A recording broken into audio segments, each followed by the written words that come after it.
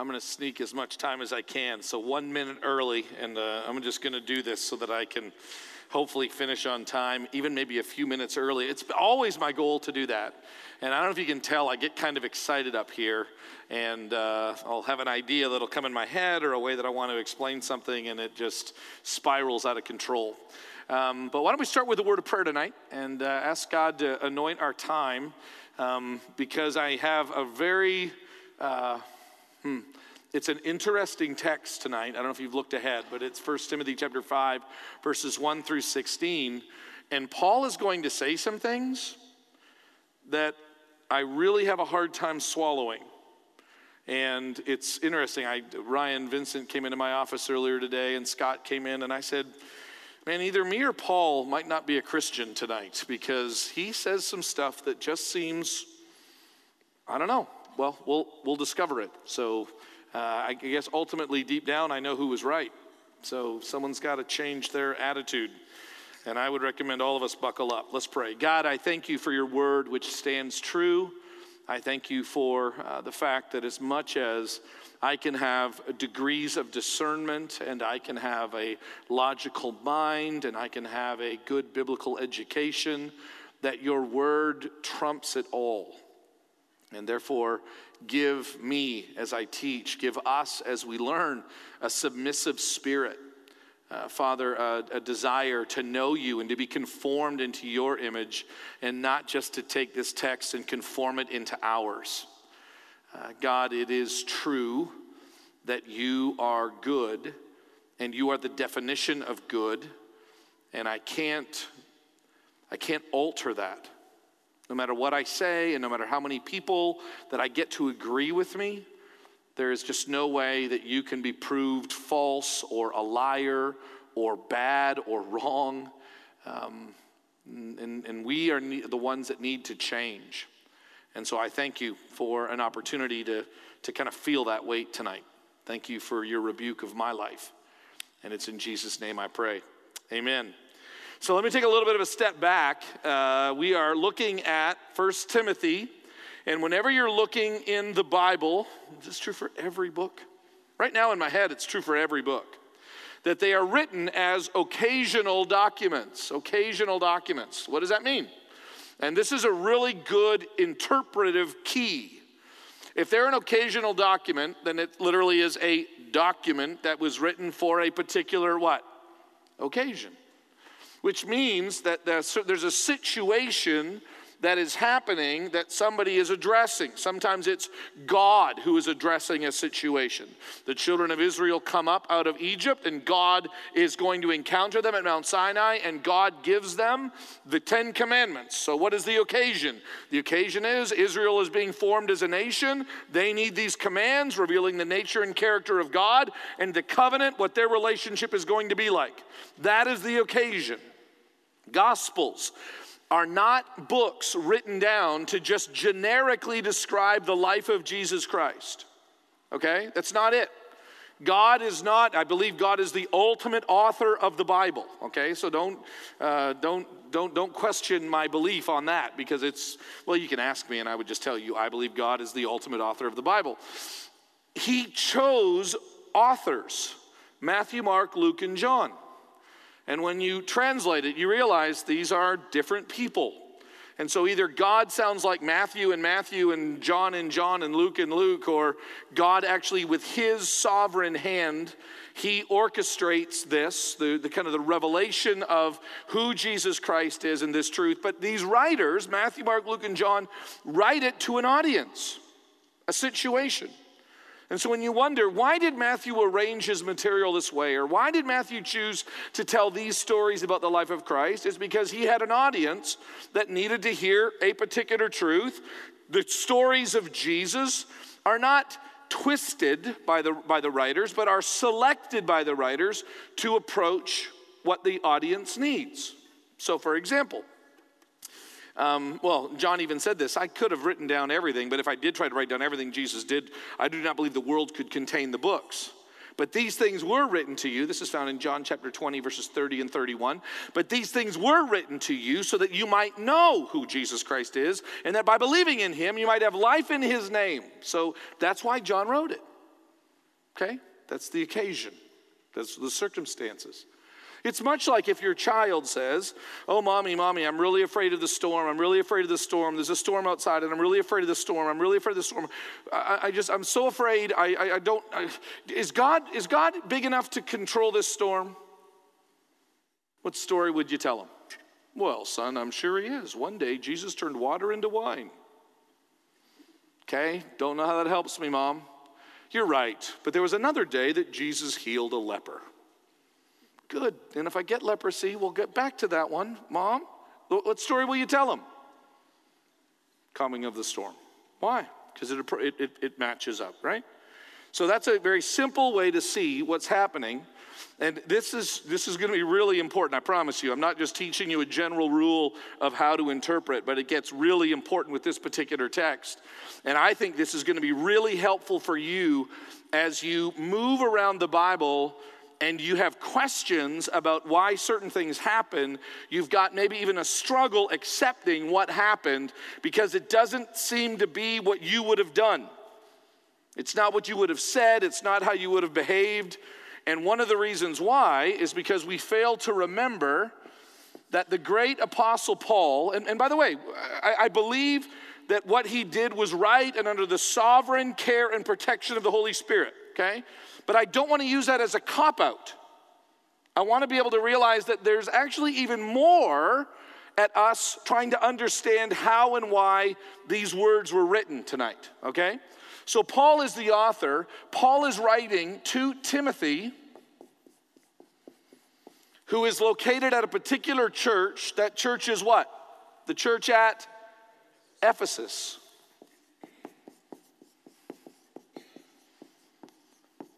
That's the context. Who knows the church at Ephesus and the Christians there really well? Who knows it well? Paul does. 2.5 years teaching at the school of Tyrannus. Like Paul meets with the Ephesian elders on Miletus and they weep over each other because they're so close. Paul says to the Ephesian elders, you know my life. You know that I've never coveted anyone's silver or gold. Paul knows this church really well. So before we just critique some things that he's going to say, because this is what I was doing today in my office. I was kind of wrapping this up. I was like, okay, this is kind of intense. Paul's going to say some things about people that I just think's kind of rude. And instead of just saying, well, hey, Paul gets to be rude because he's a Christian and like anointed by God, so he gets to say what he wants to say. Maybe it's actually more like it's deeper than that. Maybe Paul is dealing with a very real situation that he knows. See, one of the interesting parts about occasional documents is that what we really get is one side of a conversation, right? We get one side of a conversation. How many of you have heard a story, and after hearing that story, you are just shocked that that happened? And you cannot believe they did that. I can't believe it. That's what happened? Well, I will talk to them. And you go and you find them and you say, I heard what happened. And then and you and this and that. And they go, well, did they tell you this? No. Did they tell you this? No. How about this? No, not. Oh, wow, that kind of changes. How many of you have been in that circumstance? Right?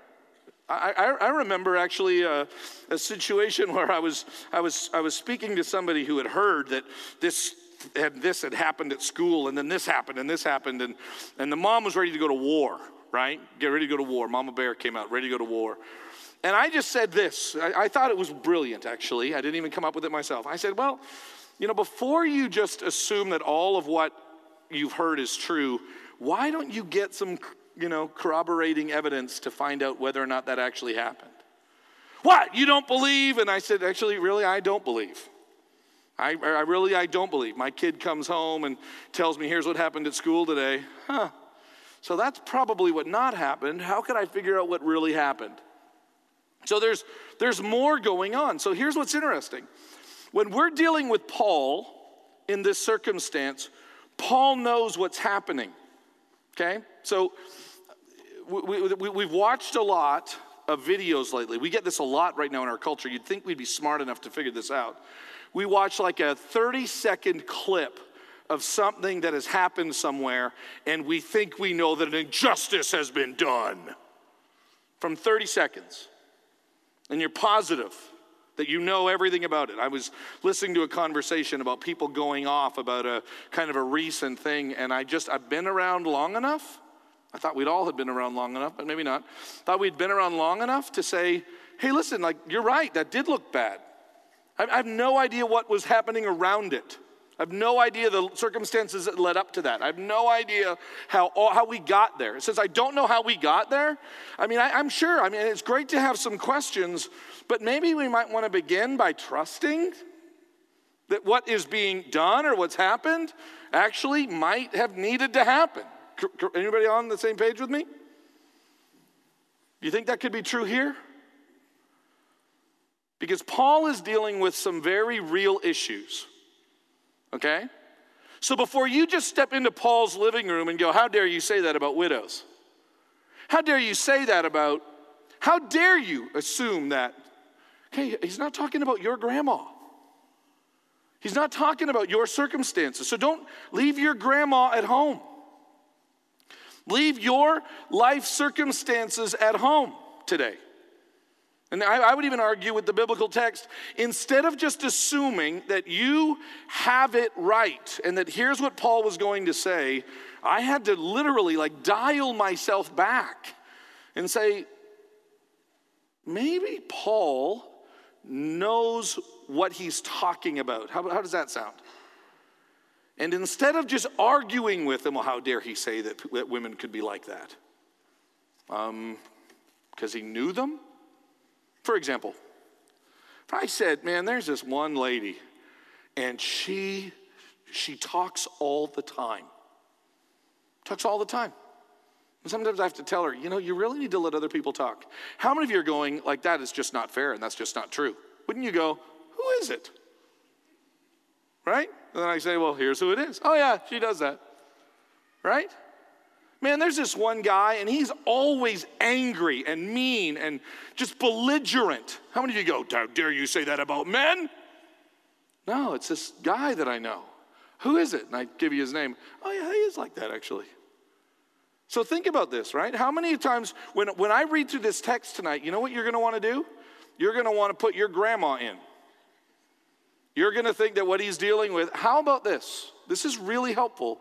How about, before we just apply the Bible to our circumstances, recognize that Paul is giving critical advice to this particular situation, and hear me, I do believe by the governing power of the Holy Spirit, he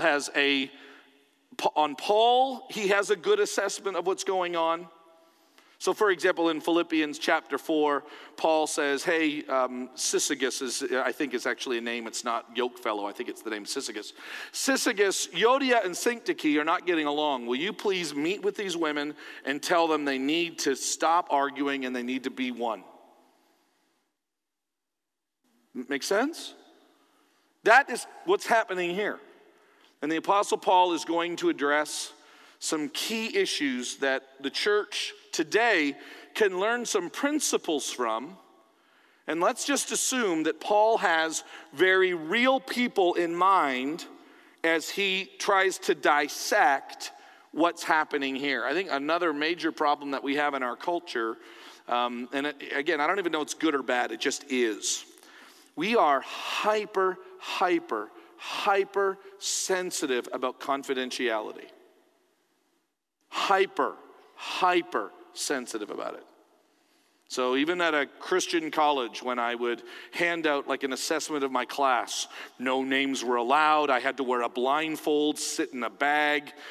Students could write whatever they want. I had to literally I can't know who you are. I can't even know anything. Why? Because if they know and I know and then you know and then they know, then we'll never be able to tell the truth. And I would always ask, I thought we were Christians. I thought we would just tell that, well, Jim, you're just idealistic. Yeah, actually every Sunday when I'm up there, I'm idealistic. One of the things that you need to just give up on Paul's not freaking out about confidentiality. Now, you can label them wrong, you can do whatever, but that does not exist here. Paul cares about something much deeper than confidentiality. He cares about the church being the church. Okay? Which, by the way, doesn't mean I'm totally against confidentiality. I think we're way obsessed to the point where it gets in the way of honest conversations. Can I at least, and this is my conviction, I think our obsession with confidentiality just hurts relationships because it just breeds a lack of trust. Let me ask you this. As we become more confidentially driven, has it driven you to trust people more or less? Timothy, 1 Timothy chapter 5, verse 1. Here's the instruction, and the instruction that Paul is giving looks like this, and you have it on the top of your handout. Paul is giving instructions to Timothy that is going to go to the church at Ephesus. So he's saying, hey, Timothy, here's what I want you to do. I'm not telling you what other people need to do. I'm telling you what you got to do. So these are personal instructions from Paul to Timothy. So that's really what we're dealing with. These aren't things that the Ephesians necessarily have to do, but this is Timothy, I want you, and I want you to go do this right now. Number one, do not, it's an imperative, do not rebuke. Literally the word means to strike out. And obviously in the context, it means verbally. Do not verbally strike out against an older man. And that's not the word for elder, so it just means someone in the congregation. Again, you need to remember that in this particular context, okay, the culture that existed during this time period, which is so different than us, is honor, shame. Honor, shame culture, okay? That is so not us. We have actually like no honor, no shame culture. But to be shamed or to be honored is absolutely critical. So how you act, I mean, it's weird. I think we kind of have, there's no way we can totally escape from it. But notice how even like when someone in a family makes a mistake, what do we say? Hey, listen, it's not your fault. You don't need to deal with the baggage that your kids did. I promise you, you're perfect. You're awesome. Like you don't have to be embarrassed about that. You really, really don't. You don't have to worry about that. You don't have to. That's how we talk, isn't it? That's just them. They're just an individual. How many of you have had moments where you're still embarrassed by a family member? Right? No matter what I tell you, you still feel it. So there's no way around this, okay? Coming out of Japan, it is incredibly strong there to the point where, like, you will not risk dishonor. You will not risk it. There are some downsides to it, by the way. It actually kind of perpetuates a lie to your face culture. They love to just, oh yeah, I'll do that. Oh yeah, I'll do that. And you're going, you're not going to do it, are you? No. I just can't say that right now, but I'll see you later. So it gets complicated in biblical teaching. They look and So it's an interesting, so you need to realize that's what's happening here. It's an honor, shame-based culture. So you do not rebuke an older man, but you encourage, and the word there is the word that is also translated, it's parakaleo. It is also translated in other places to urge or to preach. So again, the concept of encourage is not, and this is so in our culture, Hallmark has stolen this word. It's to give, usually when we think of encourage, like empty platitudes. You're the prettiest girl in the world. You're the most special. It's like, think of just Facebook, right? You post something and everybody's going to tell you how you're the most awesome and the best and the greatest and all that stuff. That's not what the word means, okay? It has more teeth in it, biblically speaking. But instead, encourage this one, because by the way, if you're going to rebuke or strike out verbally against, it's usually because something bad was done. So the word encourage in this context has some grit in it, but you're just not going to be striking out against. It's like, hey, dude, dial it back. Dial it back a little bit, but still speak truthfully. But encourage him as you would a father. So one of the big things that we're going to see in this particular text, and I think this is so helpful, is that the church becomes at some level a mirror image of what's happening with the family. We talked about this last week. Church and family have like close situations, close relationships, so that if we were to even describe what's going on in our lives, truly, we're family. So I've got some sisters here and a brother, and I've got Grandpa Gary. I've got all these different people in my life, and I'm so grateful for all these different people in my life. I'm just grateful that I have grandparents and parents and brothers and sisters. Jesus even said this. For those of you that have given up lands, you'll get more land. For those of you who have given up family, you will get more family. That's what Jesus describes. And so how do I treat an older man? I treat him as I would my own father. That changes everything. Changes everything. Timothy, you treat him as you would a father. Younger men I would treat as brothers. Older women I would treat as a mother, and younger women as a sister in all purity. Now, kind of the general context here, though, in the context of the letter, is when there's difficulties, when there's hardships that are coming in. So I don't think he's saying only when there's hardship, deal with them in this way, but it's a little bit of a kind of this general reminder, hey, listen, that idea of us being the family of God is more literal than you realize. It is more true than you know. That is why, how many of you, this is why it always gets more complicated as churches get bigger and bigger and bigger and bigger. How many of you, Christmas Day, one of your kids doesn't show up, you don't even notice for like 5 or 6 hours? Right? And even when you're talking about it, well, who really cares? It's just Max. Right? You know what I mean? It doesn't really matter. It's just Max. We got other kids here. How many of you think like that? Or how many of you are like, I don't want to even start until Max gets. My wife's a freak about this. Nobody can eat, nobody can touch presents, nobody can do anything until everyone is there. And think about as the church body gathers together, what kind of attitude do you have? How about even yourself? Should you be there or not? Should you be around or not? Should you be connected or not? Well, what does it really matter?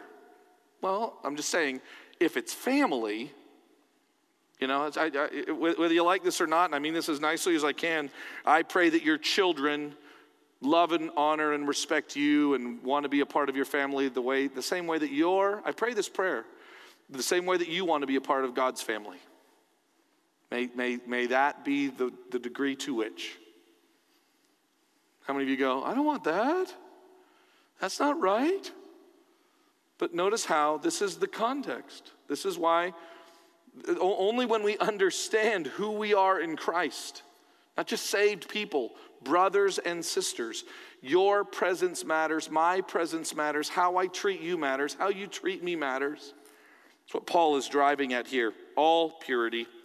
So he's going to be dealing in this chapter with these issues, men, women, elders, and money. By the way, he's already dealt with all of these issues before.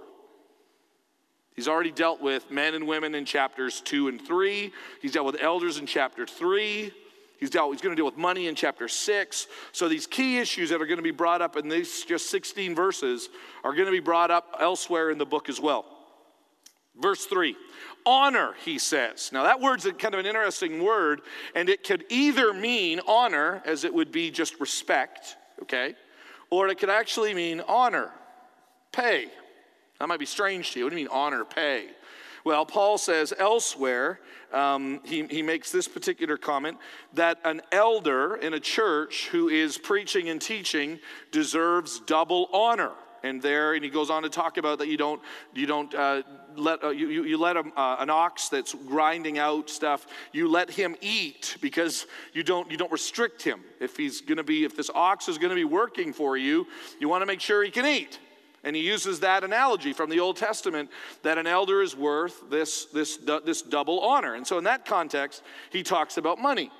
Same Greek word, okay, timao. And then in another context, in chapter 6, he goes on and he actually, in 6:1, he says, slaves, honor your masters. And in that context, it doesn't seem to be like pay. It seems to be more like just the typical honor. So we really don't know what he means. He may actually mean both in this particular text. You'll see why. Honor widows. So definitely honor in terms of care for. And this word, again, in a shame, honor-based society, it's huge. Exodus chapter 20, I believe verse 12, describes just the importance of honoring your father and your mother. And why. So think about this. Why? Does anybody know why we honor our father and our mother? Why God's command is in Exodus 20 or Deuteronomy 5 if you're reading it there? Do you know what the promise is? So long life, so you will live long in the land. I love my family very, very much, but it's not just that. There is something that is so important. One of the reasons why I think it's just so critical that we spend time talking about manhood and womanhood and sexuality and singleness and marriage and divorce, it's because it's not working right now in our culture. It is so broken in our culture. And that is why everything is so broken. We got to address this. So this honor issue is so huge. So honor widows, and you'll see why as we kind of move forward, there actually may be like a give money to. So it could literally be both. Honor widows who are truly widows. Now, here's one of the things that's interesting about that word truly, and you'll see it a number of times. He says it's truly widows, truly widows. Sometimes it can be actually translated really in need, like if they're really a widow, and it's kind of emphasizing the fact that they're a widow and they're alone and they have no one else to care for them and they have no one else to provide for them. And so the word, it's just kind of a simple Greek word, kind of can usually translated like indeed. So it could mean this woman is truly a widow. You know what I'm saying? Truly like a widow, like there's no one else there, like she's alone. It could be that. It's definitely not truly a widow, honestly, like her husband's dead. That wouldn't make a lot of sense. That wouldn't make a sense. I mean, we would just call them widows, okay? So a widow indeed, meaning a widow who truly is in need of family. So what does God do with people who are in need of family? Like he gives them the church. This is another reason why if you come on Sunday and you have your family and you take care of your family's interests, like what about those people that don't have family?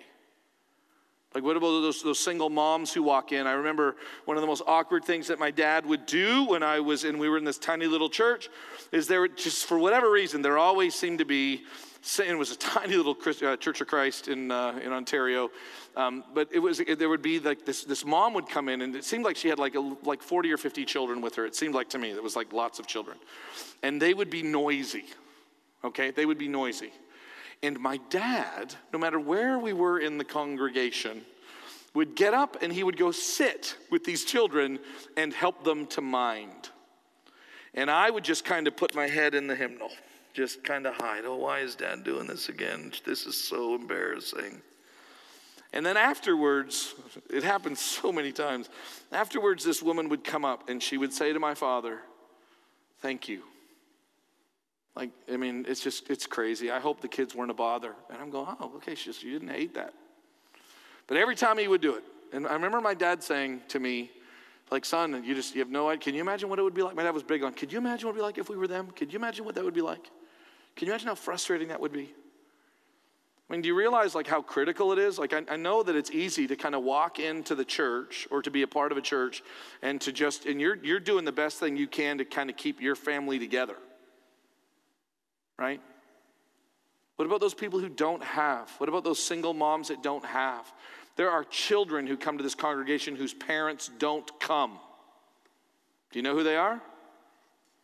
I mean, there are widows, speaking of that, in this congregation who don't have like someone to talk to. Does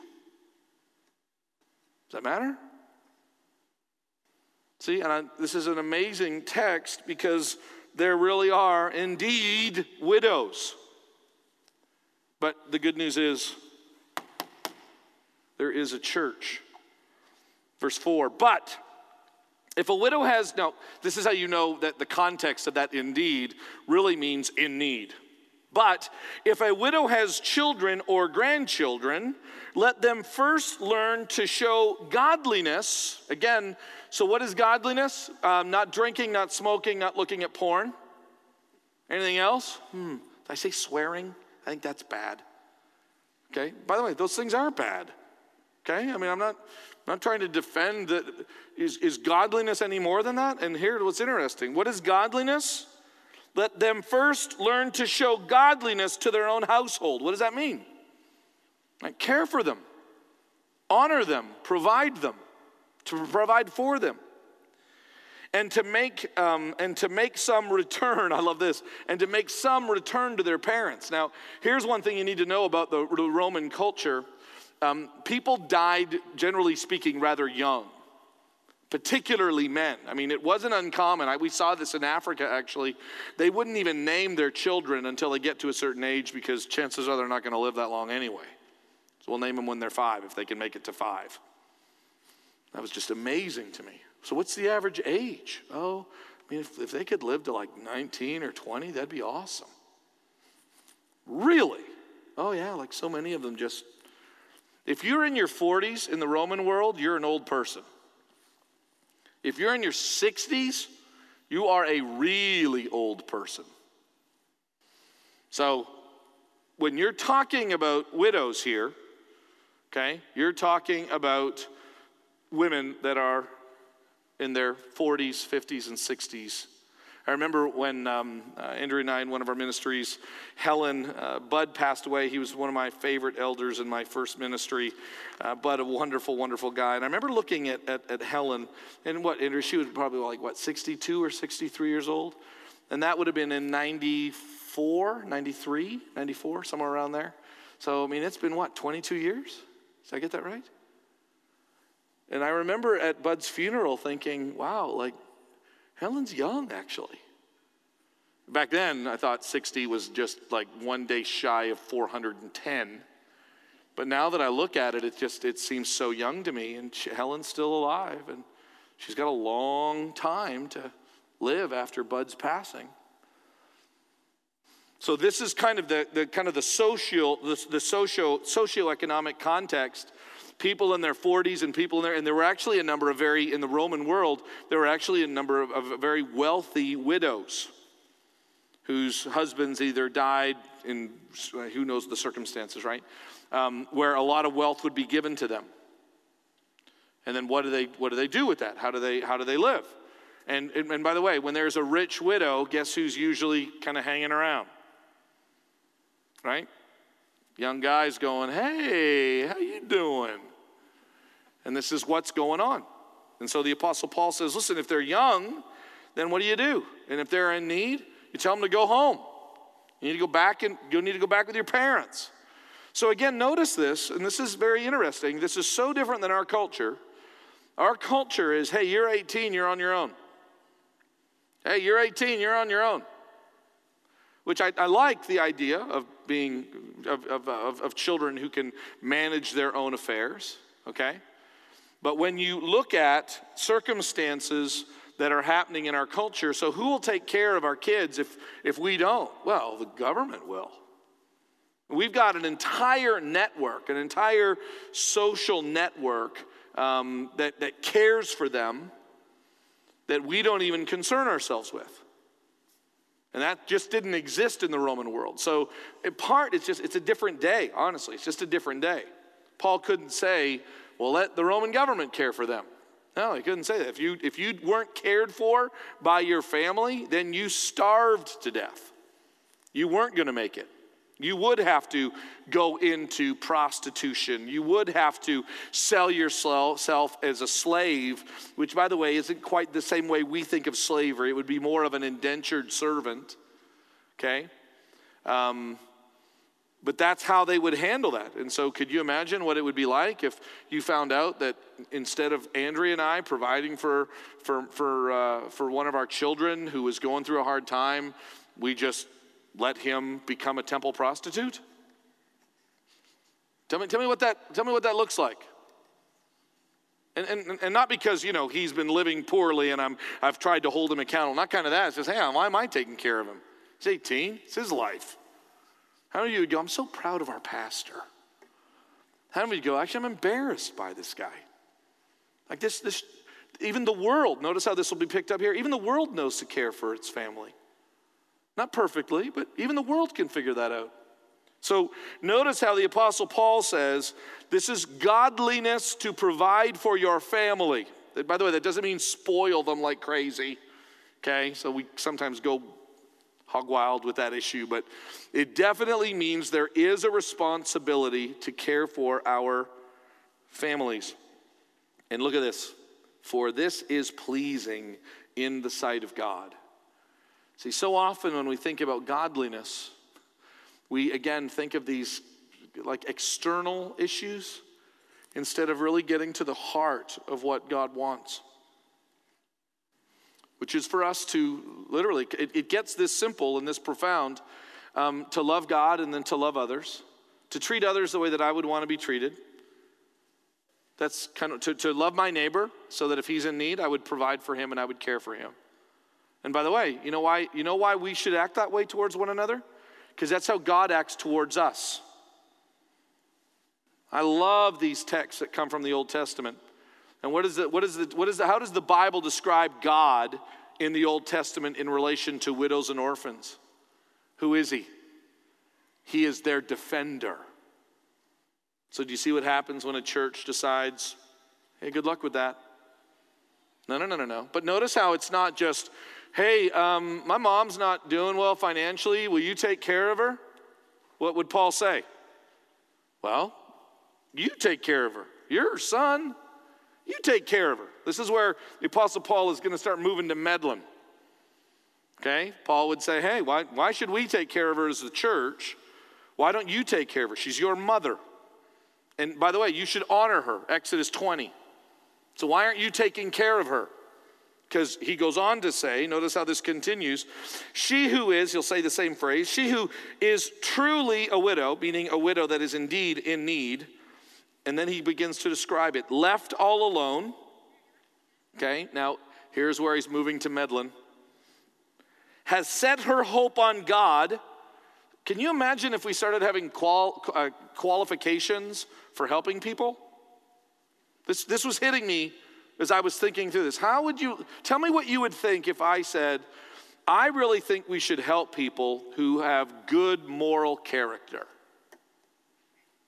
But if they don't have good moral character, then we need to probably rethink how we help them. Any of you just kind of getting a little uncomfortable?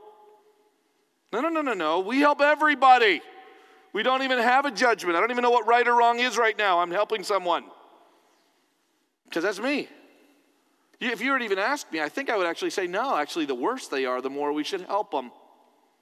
The more that we should just accept them. That's what God does. That's as I was reading this text, I'm going, this doesn't seem like the way I think. I kind of think we don't move through this like this. But no, what does he say? These are these widows. They are left all alone. Okay, well, that one makes sense. They have set their hope on God, and they continue, and he'll add a phrase here in a moment, day and night, in supplication and prayers. This is the kind of woman that we honor. And he qualifies it. Are we supposed to qualify who we help? I don't even know if I have the answer for that one. Verse 6. But she who is self-indulgent, literally the word is used twice, one in what is known as the Septuagint, which is the Old Testament translated into Greek. That Greek word for self-indulgent is used of the people of Sodom. Okay? And then James uses it for the rich who literally love to just lavish on themselves, okay? But she, meaning a widow, who is self-indulgent, is dead even while she lives. So this, what he is describing here, and notice this, the strange phrase, she's dead. What's weird about that? Who are we talking about? Widows.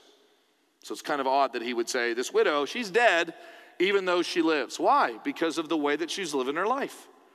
And if she's living her life this way, how many of you are going, I don't think we should be talking about this? Who are we to judge? Who are we to judge? Who are we to say that something is self-indulgent? Anybody else kind of go down that road? I do. I'll be honest with you. I'm not kidding. I go down that road. Who is to determine what self-indulgent is, by the way? Who really can know whether there's any kind of who knows what indulgent means? Nobody knows what indulgent means anymore. But Paul is giving one of the reasons why we now act like that is so that because I don't think we know how to know these things and discern these things, and so we just relegate it to relativism. Like, all sins are the same. That took care of that problem. Because remember when we had there were different kinds of sins and there were really bad things, and then we just kind of labeled them all the same. That was so awesome. That took care of most of our problems. You don't need any discernment. All sins are the same. I don't even need to think now. Isn't that awesome? But Paul says, no, listen. Those who are self-indulgent, like the people in Sodom, like those who love to just spend on themselves, are dead even while she lives. Verse 7, imperative, command these things as well. So that, purpose statement, they will be without reproach. Okay, so what is he commanding so far? These widows, as you'll see in a moment, we're going to care for. Those that have set their hope on God, those that are not self-indulgent. These are the ones that we've got a responsibility for and to care for. Those that are not, you'll see what he does with them, and you'll be as uncomfortable as I am about it. But this is how Paul is beginning to kind of sort through this mess. And we command these things so that the church would not have a blemish against its name. Now here's where I like this. I'm a big fan of the church not having a blemish on its name that we don't care for our own. I hate that accusation. Okay? I mean, I would just want to crawl in a hole and die if I heard people say, man, I'll tell you, the people at Sunnybrook, they don't even take care of their own. Like they don't care about their own. They will not help their own. They don't do anything. They're just a bunch of selfish. I would want to crawl in a hole and die. Now, here's the other one that you need to think about this. The other one is, man, they support these people and they allow them to live any way that they want. Oh, that one's easier to deal with, actually. Right? Isn't that one easier for us? Especially if I don't have to confront her. Especially if I don't have to actually have that awkward conversation. But the above reproach is on both sides of this. Paul cares a lot about this above reproach. It's how he set the course for elders. Find men who are above reproach. Which, by the way, doesn't mean they've never done anything wrong. It just means that in their current state, they are in a right relationship with God. Right? Paul's got a past, but he's above reproach. What could you accuse him of? Things he's repented of? Things that are clearly not part of his life? What could you accuse someone of? Listen, if it's past, it's past. God's forgiven. Amen? Forgiveness and grace. Okay, it's done.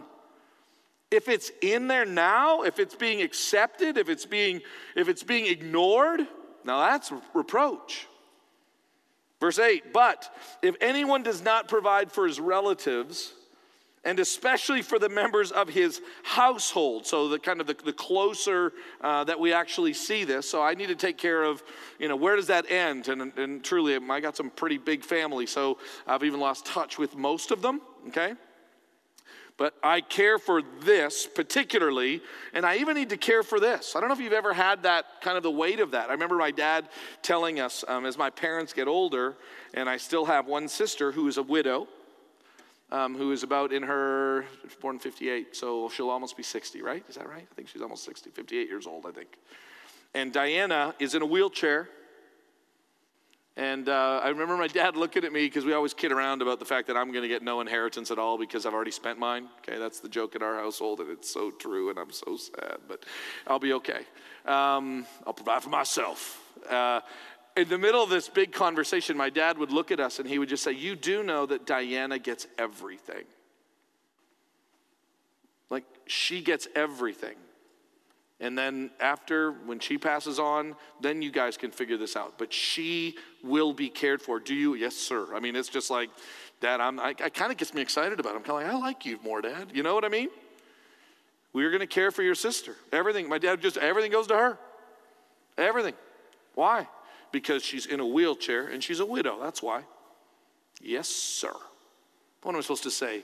But Dad, I'm your favorite son. and I really want to spend your money on frivolous things, while my sister, who is a widow and in a wheelchair, you know what I mean? I mean, this is how we do this. Grateful to my father for reminding me of those things. If you don't care for the members of your household, look at this. You have denied the faith, and you're worse than an unbeliever. That's pretty intense, isn't it? So this is what happens. If you're not going to care for your own, you are worse than an unbeliever, he says. Verse 9. Let a widow be enrolled. Now, what's interesting is that word for enrolled, we don't know if this is an office. You need to realize that in the next few hundred years, the church, and I don't want to kind of put a capital C Catholic or a capital RC Roman Catholic, but the church is about to create a number of different special offices. Clergy is going to be developing. The priesthood, essentially, within the CRC church is going to develop over the next hundreds and hundreds of years.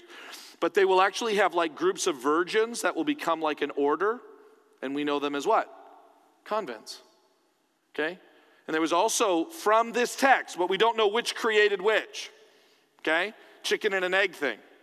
Is Paul asking for there to be, and you'll notice there's a responsibility that goes with this, is Paul saying, hey, for those of you that are widows in this congregation, and for those of you that have set your hope on God and you are praying regularly, and we need to take care of you, and so we're going to do it, so let's put you in the service of the king. So it's not Paul trying to go, hey, how can we get our money's worth? That's not what he's saying.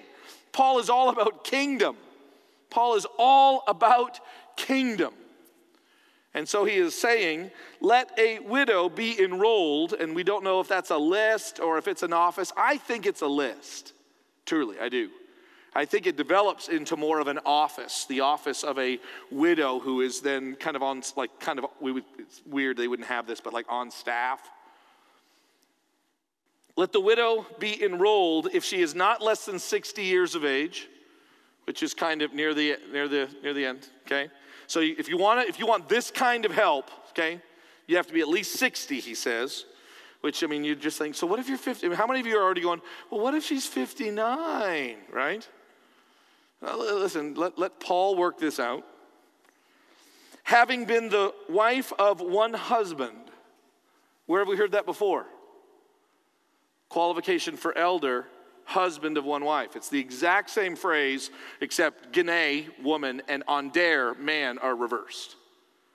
The one onder of woman, gene, and the one woman of man, which I would argue quite strongly that it's not describing divorce here, but it is describing faithfulness. Okay, so then guess what the church now has to have a conversation about? Has Andrea been faithful? Has she been a faithful spouse? Because if she hasn't been a faithful spouse, then we're not going to help her. How many of you are going, I don't think we should be talking about this? No. If she has not been a faithful spouse, been the wife of one husband, look at this, and having a reputation for good works. This is what will get you on the roll. This. And then he explains what that looks like. What does that actually look like? And so look at this explanation. If she has brought up her children, if she has shown hospitality, if she has washed the feet of the saints, which that is more likely like a metaphor for served the needs of the saints, has cared for the afflicted. It's interesting, the word for cared there means to, it literally means to like to come to the aid, to relieve, to kind of fight off something for someone else's benefit. So think a lion's about to attack someone and you come in and you care for them. It's not, oh, how are you, sweetheart? You're so sweet. And you know, it's not that. It is a much stronger term. It is to fight away, to drive away something for someone's advantage. Literally is what the Greek word means. To drive something away for the advantage of somebody else. This is what these widows need to be doing. Cared for the afflicted and has devoted herself to every good work. Okay? So let's say we wanted to do this. Okay, let's just pretend right now that the elders got together and said, listen, we got widows in our church, the government's not taking care of them, and we need to take care of them. Okay, but we can't just take care of everybody. Well, no, we have the money. No, it's not about the money. We just shouldn't take care of them because they're not good people. They're not faithful. She's not been faithful to her husband. She doesn't care about doing good works. So we're just not going to help her. How many of you, if you heard, okay, that we as an eldership decided to not help somebody because of their poor character, how many of you would be upset? Honestly, raise your hand. How many of you would be upset? I would. Right? You're all lying, by the way, but that's fine. You'd be upset. I doubt if I could get our elders, and I mean this in kind of this complicated, good, bad way. I doubt if I could get our elders to agree with Paul on this text. Right? I doubt if we could agree with him. We would find some reason, and by the way, that might even be legitimate. Maybe we could come up with some other biblical reason why Paul was wrong on this one. But you know what is creepy about this? He sounds very similar to himself in 2 Thessalonians chapter 3. In 2 Thessalonians chapter 3, he gives a similar speech to idle, lazy men.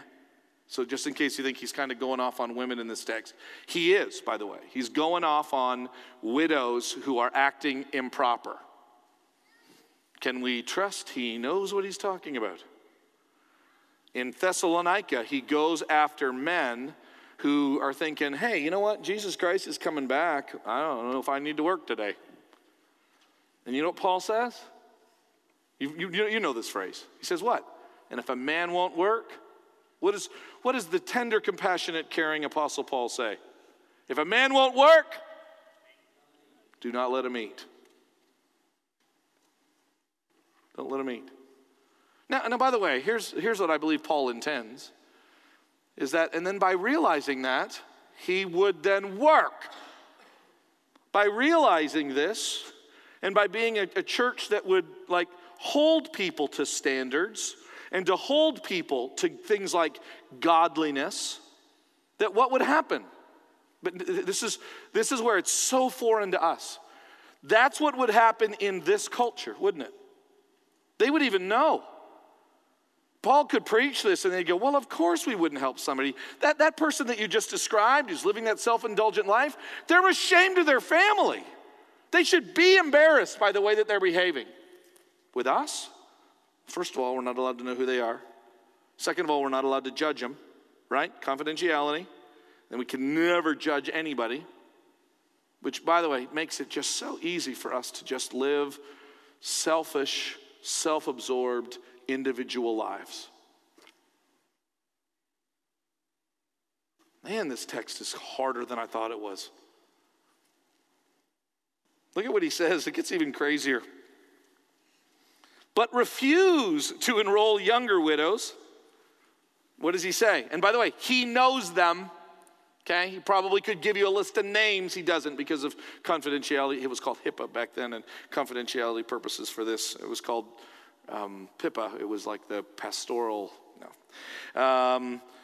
Look at what he says here. But refuse to enroll younger women. Why? For when their passions draw them away from Christ, they desire to marry. Which, by the way, doesn't mean that marrying is bad. Because you're going to see in a moment, he's going to recommend that they marry. So don't kind of bash marrying it. He's already even told Timothy to not let people teach that people shouldn't marry.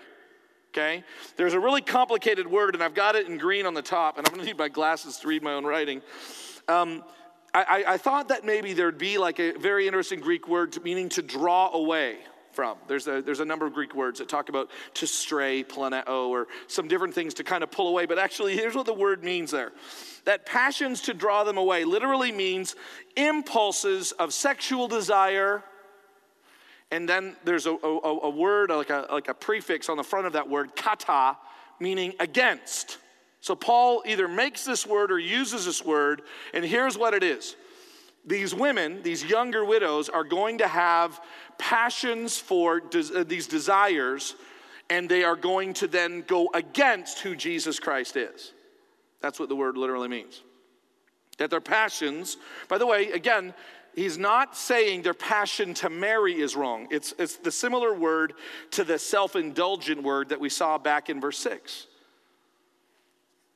There is a self-indulgent behavior here, and Paul already said, like, we're not doing this.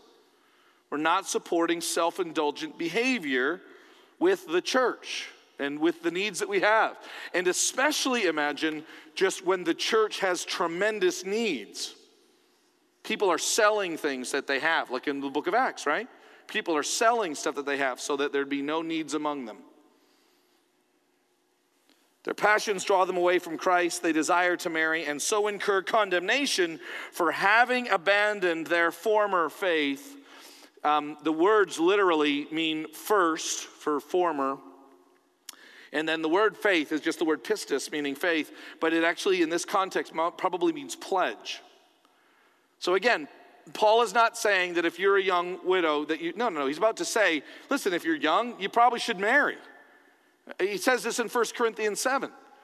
Like if something happens and you get divorced, or if something happens and you're going to, he said, I recommend you stay single. That way you can focus on Jesus. But if you're going to want to, engage in certain behaviors, there's nothing wrong with that. Nothing wrong with that at all. You need to marry then. Just make sure if you do that, you marry in the Lord. That's what he says in 1 Corinthians 7. So he gives rather intricate and demanding and intrusive and discerning principles of life. For people who say, man, the Bible's just so, kind of generic or whatever. I mean, no, this is actually pretty intense here. They incur this condemnation because they become self-indulgent, and what it appears to be, and again, commentators have to somewhat try to guess, what it appears to be that certain widows could take the money that has been provided for them, and instead of, if they're not actively involved in serving the body of Christ and serving the kingdom, they're going to just become like the men that we see in 2 Thessalonians 3, just lazy. Now, I don't know about you, but I actually, and I don't mean to be mean about this, but I've actually found that to be the case with a lot of people. I've actually found that. My dad actually said that about me. Hey, son, get off the couch. Try helping out around here. How dare you, Father? Don't judge me, Dad. I never said that to my father. Verse 13, besides that, and for those of you that don't like the fact that Jesus and Paul will use sarcasm, close your ears for this next section. Paul says here, and this is a rather kind of a very strong, the Greek word is sarcastic dig. Look at this. Besides that, they learn to be idlers. The word literally means they spend a whole bunch of energy and time to be lazy. It's sarcasm. It's the same phrase he uses in 2 Timothy 3:7, always learning, but they never understand. It's kind of a bit of an inside joke. They're so busy spending all of their time trying to learn that they don't learn anything. And here's what he's saying. They are just doing, these women here, and again, he's not making an accusation against women. He's not saying this is what widows do. Paul is dealing with a real circumstance here, so I'm just going to trust him on this. Besides that, they learn to be idlers, going about from house to house, and not only idlers, and there I have the reference from the 2 Thessalonians 3, but also gossips, which doesn't just mean, we always talk about a gossip, people talking about other people. Literally the word just means blah, blah, blah, like blah, blah, blah, murmur, murmur, murmur. It just means talking silly. And busybodies, which in Acts 19:19, it's only found twice in the New Testament, is actually translated magic. Some scholars wonder if what these women were doing and their busyness were kind of talking about how to deal with problems in life, with incantations and that kind of stuff. By the way, where did they, Acts 19:19, when they burned the magic books, what city? Ephesus. They are gossips, they are busybodies, saying what they should not say. So, that word there is therefore, I would have younger women marry. So do you see, he's not against marrying. He's against self-indulgent, sexually passionate women who decide to go against Christ And I can't tell you the number of situations where I have to deal with, and it's a complicated marital situation, complicated. Divorce is maybe even on the horizon. And this person, male or female, actually is just really, man, I need out of this. I need out of this. I need out of this. And I like to ask, are you trying to get into another relationship? Oh, no, not me, not me. I'd never want to get into another relationship. And then literally within days, well, I found this guy on Facebook. I'm sure you did. It's amazing. I mean, by the way, it's a normal, Andrew and I have talked about this. I mean, the older I get, the less interested I am. But Andrew and I have talked about if something could happen to one of us, would the other ones remarry? It's normal. Paul's saying, listen, if you're younger, I tell them to marry and to bear children and to manage. Now, this is a very interesting word. The word there for manage their household literally means be the master of. Imagine he's telling women, you need to go be the master of your household. There really is, biblically speaking, a very, for people that say the Bible kind of describes women as just, I can't really do anything, can you help me? That's not Paul's view of women at all. Not at all. The godly woman in Proverbs 13 manages her household well. So, manage your household well and give the adversary no occasion for slander. That matches the reproach earlier in the text.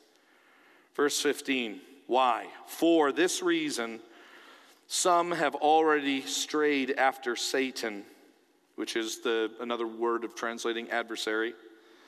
If any believing woman has relatives who are widows, then let her care for them. That's that same word, to defend, to provide relief. It's a beautiful Greek word. And let the church not be burdened. Why? So that we cannot give as much. Don't you love that? When the church doesn't have needs and we can just spend them on ourselves more? Isn't that awesome? No. Because the church is mission oriented. Why do we tell people that they need to care for? Well, because they need to honor their family. Why? Well, because there are people who are in need. And so he says, so that they may care for those who are what? Truly widows. I'm not kidding when I say this text was way more difficult than I thought it would be. Because the truth is, I have bought into, I'll just confess my, short-sightedness, foolishness, enculturation, that I shouldn't make any judgments, that there really should be no discerning factor as we help people. And I don't know what this text is saying, because I don't think it's as simple as just kind of following it A to A, B to B, C to C, D to, I don't think it's that simple either, okay? But I want you to hear this text and to realize that what Paul is describing and what he is desiring is a church that expects and holds people to things. You like that? Like, what do you want me to do? Let's pretend like I'm the leader, right? So if I'm the leader, would you want us to just not? You want us to just pretend like it doesn't matter? Like if you're faithful and unfaithful, that's kind of like the same thing? Not like being a good person and being a not a good, like being lazy and being hardworking, they're kind of like the same thing. Like being godly and being ungodly, they're kind of like the same thing. No, they're not. And we have a responsibility to care for those who are truly widows. And we have a responsibility for those who are truly a widow, meaning by definition, and who are not living the way that they should. I think if I were to say to Paul, listen, Paul, there's this one widow, and she really was a mess. And we kind of told her we wouldn't help her. And we sent her home to her family. And then her dad died, and then da-da-da-da-da, and she really is a different person. What do you think I should do? Paul would go, seriously? You don't know? No, I know. I was just checking. Love you guys.